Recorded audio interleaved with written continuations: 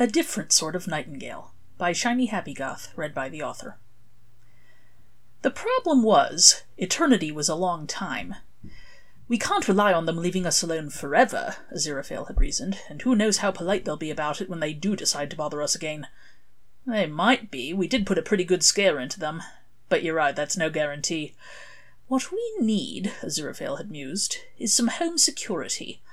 I assume, Crowley had replied, you're talking about a bit more than a burglar alarm. The problem was, they were an angel and a demon trying to protect against angels and demons. We need something we can bypass easily, Crowley had said, but which will catch them off guard. Are you familiar with the concept of a Nightingale floor?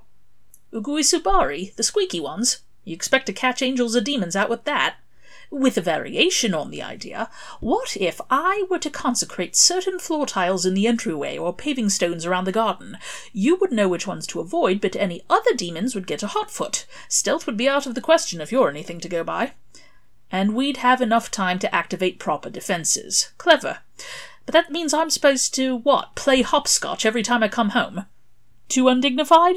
Oh no, not at all, Angel. Crowley had grinned. But fair's fair.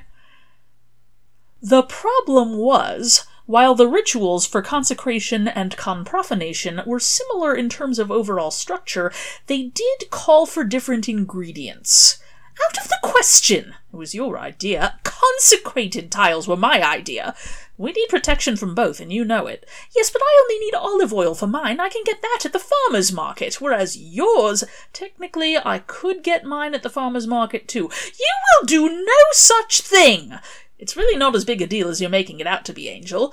A ritual calling for blood of the innocent is not a big deal. I don't actually need to kill anyone for it. You are not even to injure anyone. You're making this much more difficult than it needs to be. Crowley! Relax. I'm kidding. Got a perfectly harmless plan C. What were plans? Look, do you want to help me with this, or are you happier not knowing?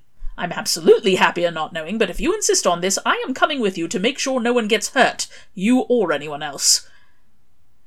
Which is how Aziraphale found himself in Lambeth, preparing to help rob the Evelina London Children's Hospital.